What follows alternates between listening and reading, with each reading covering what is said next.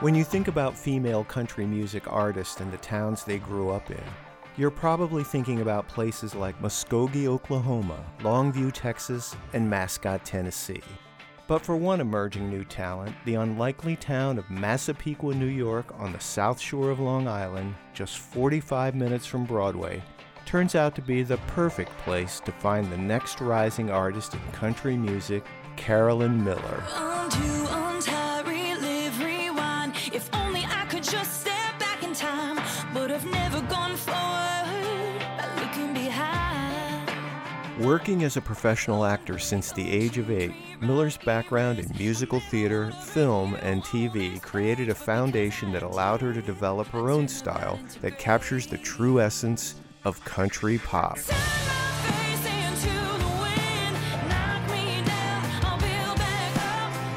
She's also attracted some of country music's top songwriters and producers, including Lance Carpenter, Jesse Lee, Forrest Glenn Whitehead, and Jamie Moore. With over 300,000 streams to date, continuous airplay on country radio, and an ever-increasing social media fan base, Carolyn Miller has started to make a name for herself in Nashville. And there's no sign of her slowing down. I ain't gonna flatline. I'm Charles Urick, and this is Life in the Grooves.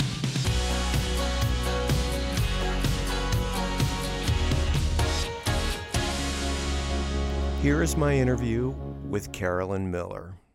I think you mentioned to me in an earlier conversation that your parents told you when you were a baby that, oh, she's going to be a singer. And I wanted to know, how did your parents foster and encourage your musical development? Yeah, I mean, they recognized it in me from a very, very early age. And it started out as a joke, kind of what you alluded to. You know, they'd be rocking me 3 weeks old, be like, blah, blah, blah. And they'd always say, oh, this kid's going to be a singer when she grows up. And, you know, when I was 2 years old and running around and we'd go to church, if they blinked and looked the other way, I'd find my way onto the altar and they'd have to pull me off the altar. And I think it was a stage in my mind. And every family party, every gathering, I was always singing and putting on shows. So you were just a natural born performer. I take it your parents really embraced that theatricality. Yeah, which is so funny because, you know, my parents are not performers. They're not like, oh, let me sing and entertain for you. And so it's just funny that I came out of the womb kicking and screaming that. How important was music in your home, and what were your parents listening to? You know, the music was always very celebrated in my house. My parents had a great, cool stereo system, I remember, from the time I was little, and they were always playing CDs. There was always music playing. There was always music in the car. Mm-hmm. My mom really loved Celine Dion and Whitney Houston and these big, you know, voices and these powerful women. And my dad loved Guns N' Roses and AC/DC and Aerosmith. And then honestly, the Broadway cast recordings, I mean, growing up again outside Manhattan, my parents from the time I was little, they were taking me to Broadway shows. And in fact, just the other day, cleaning out my childhood bedroom, I found a card from my aunt on my 4th birthday and a t-shirt that says my first Broadway show, and it was seeing Beauty and the Beast for my 4th birthday. Yeah, for my daughter, I think it was The Lion King at that age. Yeah, I mean, it's always been around me in one way or another. So being exposed to all of that great music, all of those powerful female vocal performances, that must have had an impact on you. For sure.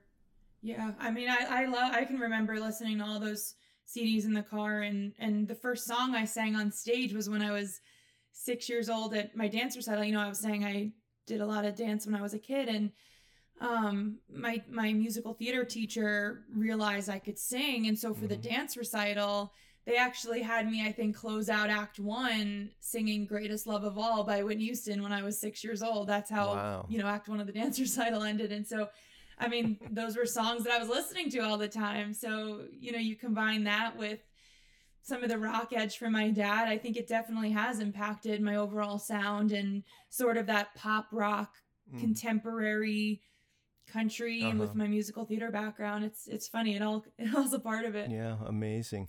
You mentioned that you really started performing professionally around the age of 8.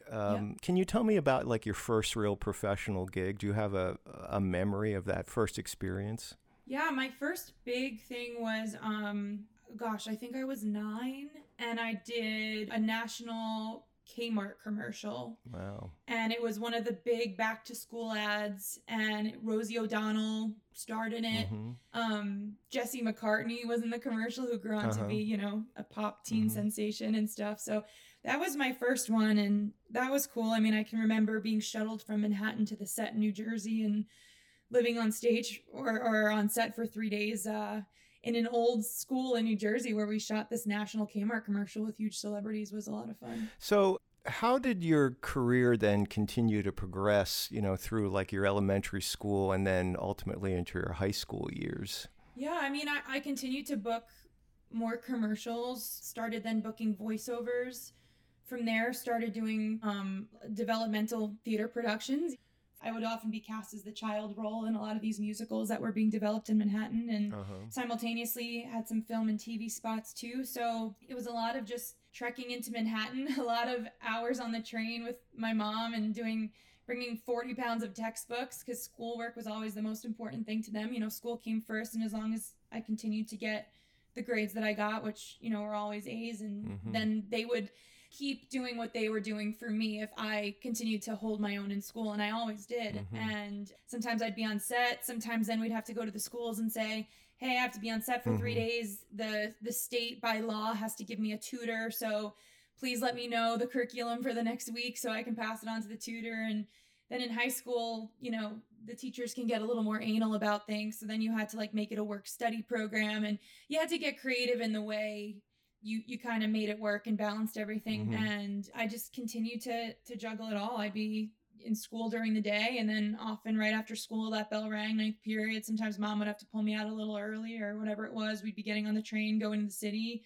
whether it was for an audition, a callback, a rehearsal, filming, a vocal coaching lesson, an acting lesson, and then it would just repeat all over again the next day. Wow. I mean, that's kind of amazing, because you have this incredible amount of experience, and I'm sure that really has to have guided you and helped you in terms of your work ethic. Oh, absolutely. I mean, I've learned all the lessons of the industry, since I've been 8 years old. Like, I've learned, getting down to the wire when it's you and one other person for your dream role, and, you're 3 inches too tall to play the daughter, or you're a little bit close in height to the mom, and they really want that height difference for a mom and a kid on stage, I've filmed scenes for 20th Century Fox movies where they're in post-production, and no, this scene and this character's gonna be in the film, you're going to be there, and then you and all your friends and family go to the movies that day to go see your scene, and your scene never shows up because it ended up getting cut. It's just the realities of the business that you learn at a very young age. And so that, combined with the way my parents enforced my education and my schoolwork, you learn discipline, you learn sacrifice. And at the time, it's just like, this is great, I love this. But now looking back, it definitely prepared me for everything that I've done over the last, 20 years. Somebody must have hurt you bad to make you hurt me the way you do. I don't know how you could treat me like that when all I ever did was try to love you. I got a full tank of gas and my bags are all packed in the back of this SUV. I'm leaving you all the rest. All I'm taking is what's left of me. And I won't break down. There's a long road ahead, but my tears are all behind me now. Tomorrow's another day, and I'm okay now. I don't know where I'm going, but I know I'm gonna be in a better place. I'm on my way.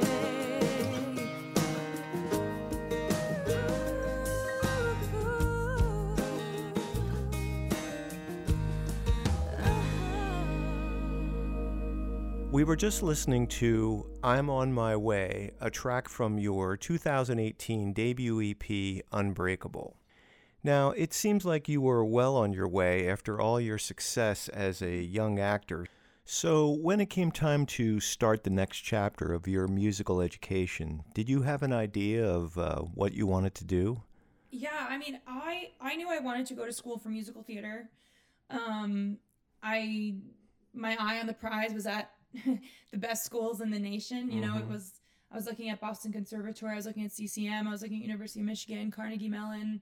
For me, it was like if I'm going to go to school for musical theater, I knew I wanted to be at a certain level of a program. And the thing that I loved about Boston Conservatory and what they liked and appreciated in me was they were supportive of the background that I had and the resume that I had already built. Whereas some of these schools, you know, would sit me down and be like, okay, you're coming in already a member of Actors Equity, already Screen Actors Guild, already AFTRA. I mean, some of these schools, my resumes were bigger than the teachers, you know? And so I was in a very unique situation, and Boston Conservatory embraced that about me and were proud that, like, here I was wanting to better my education and do the training despite already being a working professional. And so it was like being away in this like fantasy world for 4 years where all you do is eat and breathe and sleep theater. So what would a typical week look like for you schedule-wise? So we were in class Monday through Friday. Class is starting at 9 a.m. The last class, I believe, ended at like 6 o'clock. And then you had an hour break to eat dinner. And if you were in a main stage production, you had rehearsals 7 to 11 during the week. And then Saturdays, you would have rehearsal 10 to 5. And then if you had any student-run performances or student-run productions you were in, those would always rehearse on Sundays. So, I mean, there were many weeks it was 7 days a week, you know, 24 hours a day. You were just kind of doing, working on your craft, but it's incredible. You can't get a better education, I don't think. It also sounds like their program was willing to develop you as an artist because you came in with such a strong resume and had so much experience. Yeah, no, absolutely. Absolutely. And I would say, you know, they were tougher on me probably too for that because they knew I'd done certain things already, and it's such a special program, and I feel really honored to have gotten to go there for those 4 years. Mr. Never Satisfied, blowing on my phone at night. I bet you're probably drunk or high if you're calling me at 2 a.m. with the same old again. You say you just need a friend, I ain't falling for it. You're thinking I care, I don't. That was so yesterday. It's too bad you can't move on. But don't forget it, baby. You're the one who cut me loose, and now you say you want me back. Well, boy, ain't it just like you to want what you can't have.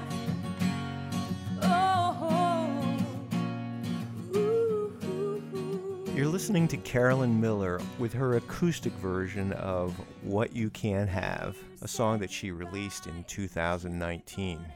Now, once you graduated from school, did you set out to focus all of your energy on just musical theater? No, it was more so just continuing the work. I narrated a children's cartoon on PBS. I did 50-something episodes for them. That summer, I ended up recording a whole bunch of radio spots for Pepsi and TJ Maxx. And so continuing out of college, was going back to auditions, doing these jobs and miscellaneous things, whether it was theater or film or TV. It was my focus for, I'd say, the first 5 years out of school.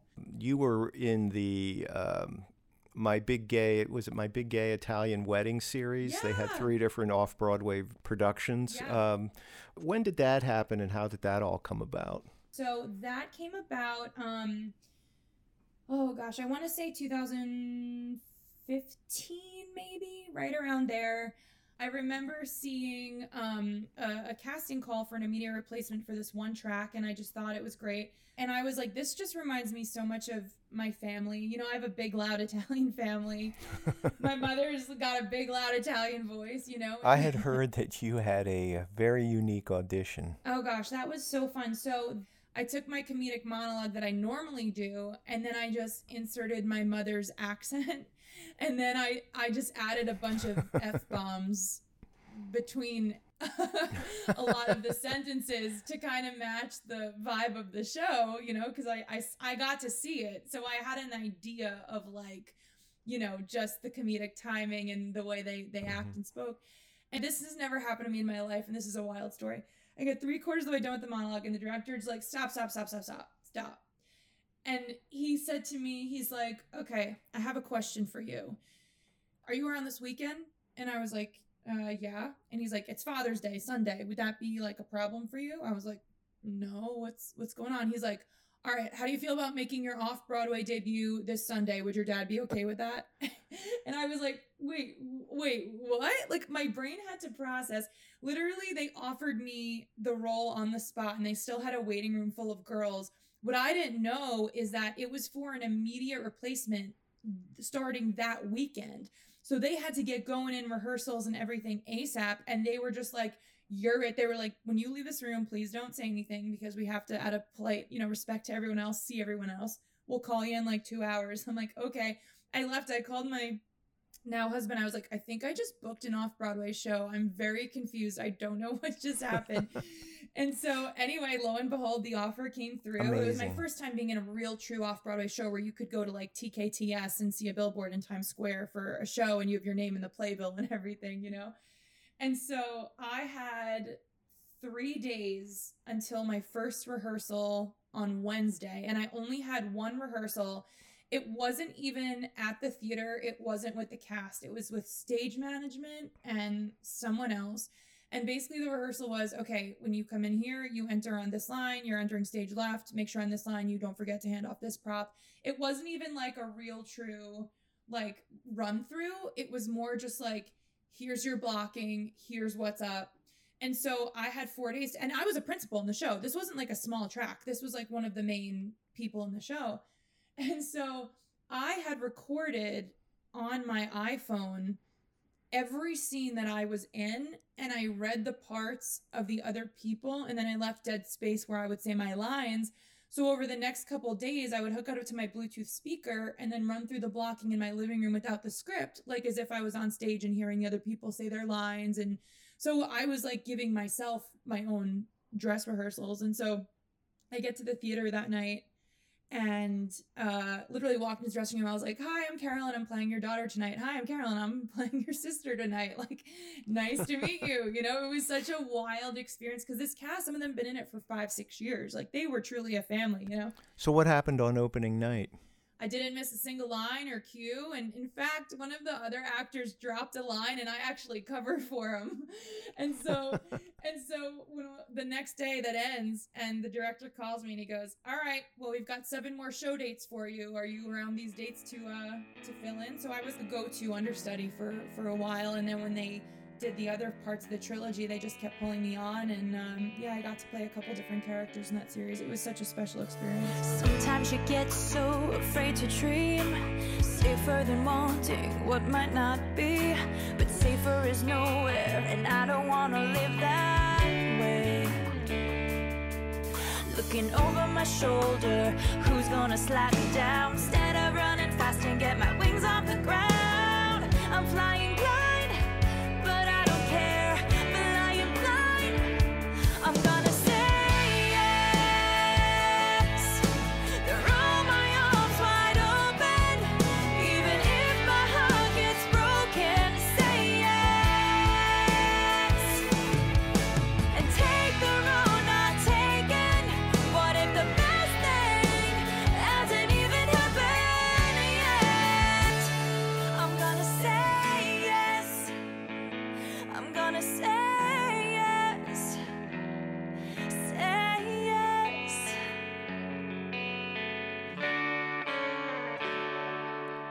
You made a decision to self-promote by putting out a few YouTube videos. Yep. Now, were these cover songs or original songs? They were covers. So you put out these YouTube videos of cover songs, and then they took off virally. Like, you had large numbers of followers. What prompted you to do all of that? Honestly, just pure boredom. pure hunger for more creativity, not feeling like I was singing as much as I wanted to and performing the way I wanted to be performing. And so when it's funny, you say self-promotion, which I guess is what it was, but I mean, at the time I did it for no other reason other than it was just fun to take a spin on a song and share it with friends and family. And like that was my goal with it. That was what it was. It was not meant to be like, I'm going to start marketing myself as an artist. It really wasn't that at that time at all. It was just, I'm bored. I want to do something cool. And so did that YouTube video, and like you had alluded to, it got some great exposure. And all of a sudden I just kind of had this bug to like, that was kind of interesting. Maybe I'll do another one of these. People seem to care and like it. It was pretty cool. It was in a bunch of newspapers, and I mean, it just got really unexpected exposure. And so then I did another one with one of my friends. Meghan Trainor herself had retweeted it and was like, everyone needs to follow Carolyn Miller, girl can sing. And I woke up one morning with like 4,000 extra followers. Wow. And I was like, what the heck is this? And then it was like, Meghan Trainor tagged you in a post. And I was like, what? And so then, I started basically organically and completely unintentionally developing a little bit of a fan base and a little bit of an online following. And then from there, they were like, well, when are you putting out original music? You should think about putting out something. And I was like, but I'm an actress and I'm a musical theater girl. And, I love to sing and do this stuff, and I can make covers, but I'm not a songwriter. I don't know anything about the music industry. It's just funny that doors open where you least expect it. Well, this is really an interesting period because this is like the transitional moment. So, how did you make the decision and to transition to singing country music, and what was it about the genre that really attracted you to that particular type of music? Well, I think that country music is the best storytelling genre in the world. I mean, it's founded on incredible lyrics, incredible melodies, real honest perspectives, and it's just incredible storytelling. And at the end of the day, that's what we all do as actors, and in musicals, we're telling a story. I think that country just does that so beautifully. And when you actually dissect it, it's very theatrical and similar to, a theater composer. And so it felt like very natural material for me to sing and do. And so country now is like so much pop influences. It has R&B influences. It has even some rap influences. You have these crossover artists like Taylor Swift and Shania Twain and Faith Hill who kind of like, blurred the lines a little bit. And so it was a great time for me to get into it, because even though I was different and I was from New York and I came from a theater background, it was almost like cool to be different in country, that I didn't grow up on the farm, and my perspective on the sound was a little bit different. So, I mean, I love the genre so much, and it was just a great time for me to explore that route.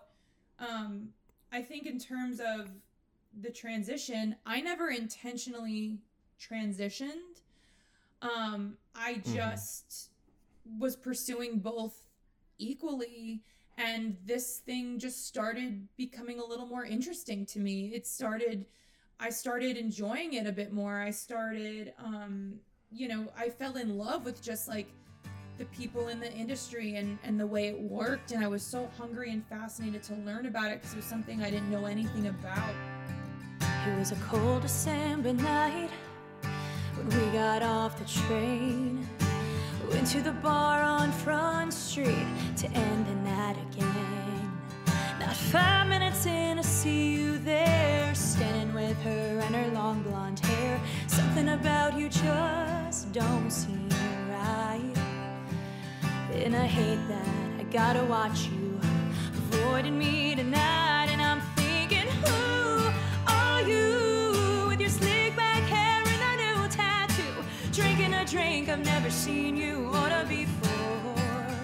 And I'm thinking, why are we acting like we never had anything? I'm the only one here who really knows your heart, and now we're strangers in this bar.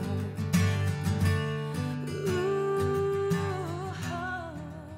So, as this genre, as this experience of moving into country music was unfolding organically, and you being from New York, you know, I was reading where you really had to immerse yourself in the culture of country music. And in Nashville, you were traveling back and forth between New York and Nashville to really learn the business, the country music business and the recording industry there. What was that experience like? Oh gosh, they're so wildly different that I started out my venture into country music in a really unique way, because most people start where, you know, they have the dream to be a singer, they move to town, they don't know anything about it, they kind of, you know, just start cutting their teeth, writing songs, maybe catch a lucky break with a show, and then they were super nervous, they get better, you know, and their career grows that way. Whereas I was coming in with the skill set of a seasoned performer and a veteran of the stage, like, for my whole life, but then knew nothing about the business and the industry. So I was coming in like the complete opposite way, where the other stuff was already built in there, but then the groundwork that would normally grow alongside with your skill set wasn't there because it was in a different field. And so I remember Googling the difference between like mixing and mastering. I didn't know what the difference was. I mean, someone was talking about the wedge on stage. I'm like, a wedge, what's that? And that's the little speaker monitor you have in front of your mic. These are just things that I had never been exposed to, because again, in the theater world, you're not using in-ear sets, you know, it's you're watching the conductor for your cues. Mm-hmm. You know, you're doing every time with sound, you don't have to worry about bringing your own mic and having your own in-ears, because, you know, the whole sound department's doing that for your show. So you had to learn a lot about these other sides and these things. But you know, going to Nashville and seeing, I just tried to absorb as much as I could. I tried to go down as much as I could. I went by myself. I slept on friends' couches. Sometimes I stayed in really crappy rundown motels outside the city just because they were super cheap, and I could rent a car for, you know, really cheap and drive around and catch as many writers around, catch as many shows, try to sneak my way into as many events and networking things as possible, and try to just be immersed in the scene. And I mean, I was doing that, and I didn't even play my first show in Nashville for the year. The first year I was just like trying to figure out how the whole thing worked. And then once I felt like I really had a good idea of how it all worked, that's when then I was like, all right, I feel like now I'm ready to release my music. I feel like now I'm ready to start booking shows. And I'm glad I waited, because, you know, by the time my EP came out, it ended up hitting number 7 during pre-order on the iTunes country charts. And incredible. I felt like it came at a time where it wouldn't just fall on deaf ears, versus if I released it before then. Are you awake? 'Cause I can't sleep. All the things you did running through my head, it's really getting to me.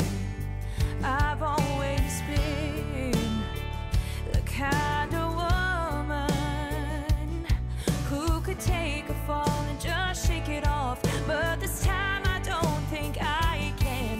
And I know you say you're sorry, and I wanna be strong and try to move on, but I haven't found a way to make my heart unbreakable. It was you and me forever, come whatever, we never fall. There was nothing that could tear us apart. We had it all,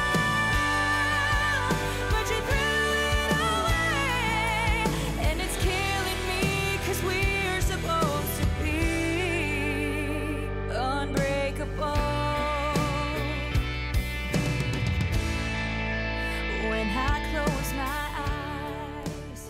So here we have the title track from your debut EP, Unbreakable. And with the success of this record, you were able to enroll top songwriters, producers, other industry professionals.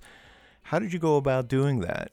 Yeah, I mean, the way, and it's funny, the way my EP came about, and this is kind of a cool story too, but so at the time I was doing one of those YouTube covers, you know, that we were talking about earlier that kind of started it all, and we were having a little rehearsal at my apartment for the next video. We were doing this like Taylor Swift, Justin Bieber mashup or whatever, and my friend who was supposed to play guitar backed out. He had something, he couldn't do it. So my friend who was playing the cajon was like, I have a friend, I'll bring him in, he's great, like you'll really like him. And I was like, all right, if you think he's good, totally fine, I trust you, you've got great ears.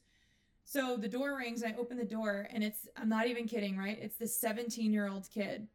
And I'm like, are you at the right place? Like, I was so confused. Like, and so he's like, yeah, I'm here I was like, oh, hey, come on in. And I was so thrown because the kid was so young. He was still in high school. Like, he was about to go to his senior prom or whatever.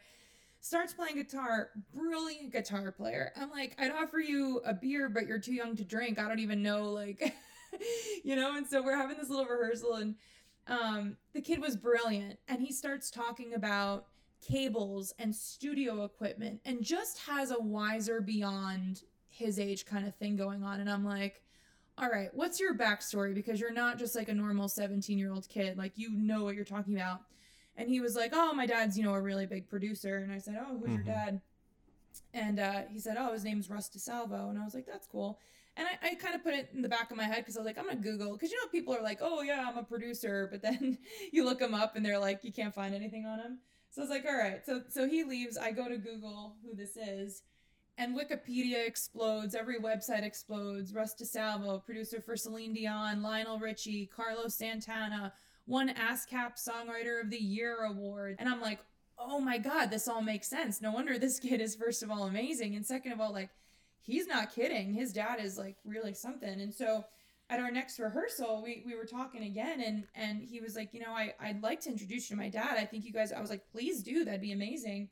Anyway, long story short, met his dad and his dad really liked what he heard. And he was the one who looked me in the eye and said, Carolyn, like, you are an artist. You have to do something with this. Like, you have to do an EP like this. You are someone that needs to do something. And so I was like, I don't know. It was a couple $1,000 at the time. I was like, I didn't have the money to just put away, $5,000 to make a CD, Long story short, he's like, I'll help you.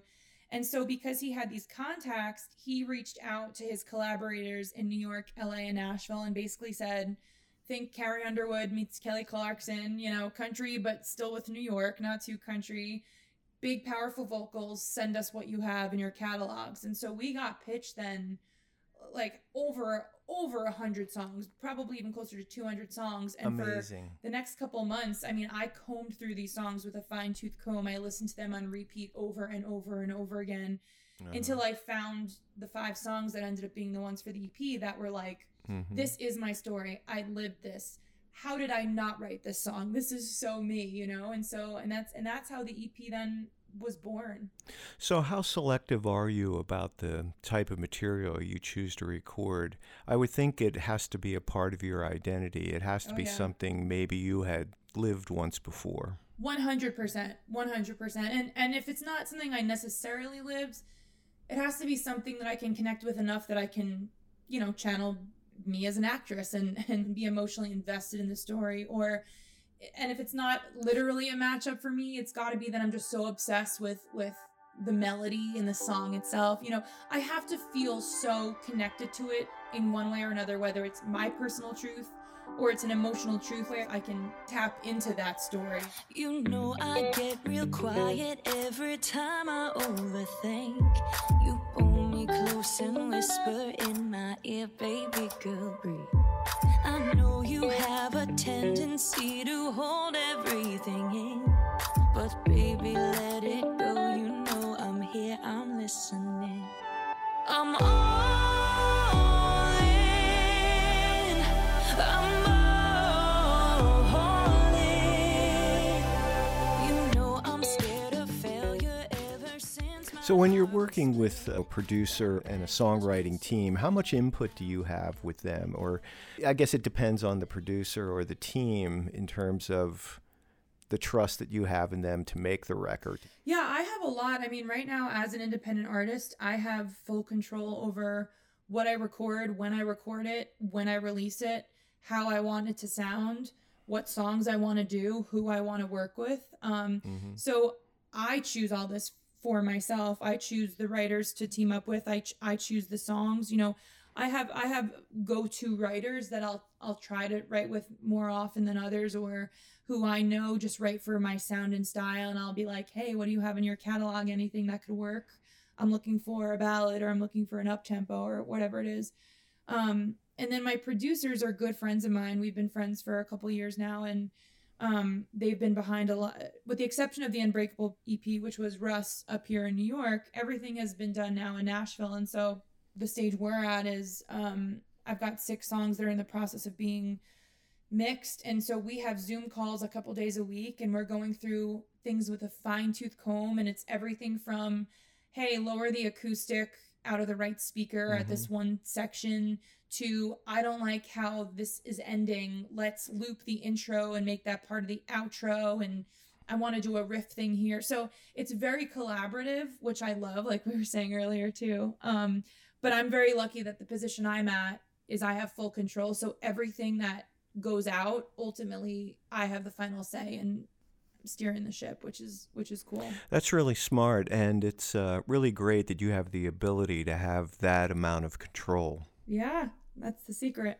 Now, you just released a new song called Flatline, which we featured at the top of the show.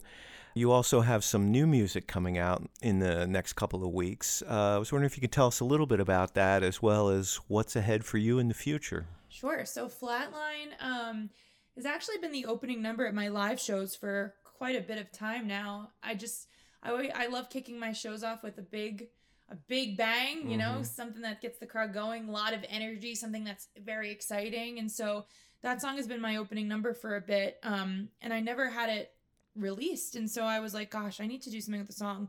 So last year I recorded it, and then the pandemic happened. And then because I had Ain't About That and All In, Flatline kind of just went on hold for a little while. And so as we got through 2020 and we entered 2021, I was just like, Flatline has never been more relevant than right now because of the themes of perseverance and getting back up and keeping on fighting. And I feel like it's just something that everyone could apply to after the year we've all had. And the video is going to feature all my fans and followers' comeback stories. And then I have a whole series of songs that I've written that will finally be coming out. And my plan is once every 6 weeks to release a new song. So even though Flatline just came out, I'm already doing all the behind the scenes and prep for the next song. And then I'm sure before that song even comes out, I'll be working on the cover art and the marketing plan for the next song. So, you know, it keeps on going, and there's so much stuff that goes on behind the scenes, and the stuff takes time. So that's what I'm working on right now. But I think the thing that I'm most excited about with this new series of songs is any song I've released thus far has been written by other people. Even though in my shows and live streams I do songs that I wrote all the time, they've never been officially recorded and released. So this is the first time that my original songs are going to be out there and fans get to hear the words that I've written. So I'm pretty excited about that. Well, I think we can all be really excited about what's ahead for you. Really looking forward to seeing and hearing more of your work in the coming year. Carolyn Miller, thank you so much for joining me today. Thank you so much. This was so much fun, and anytime I'd do it again. I loved it.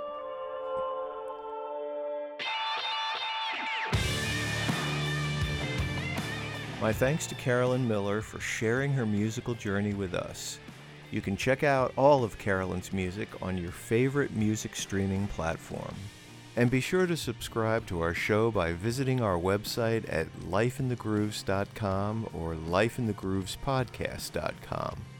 Life in the Grooves is produced by Tour de Force Entertainment Group.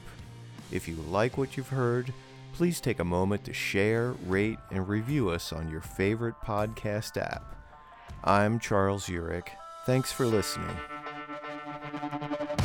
I ain't gonna flatline.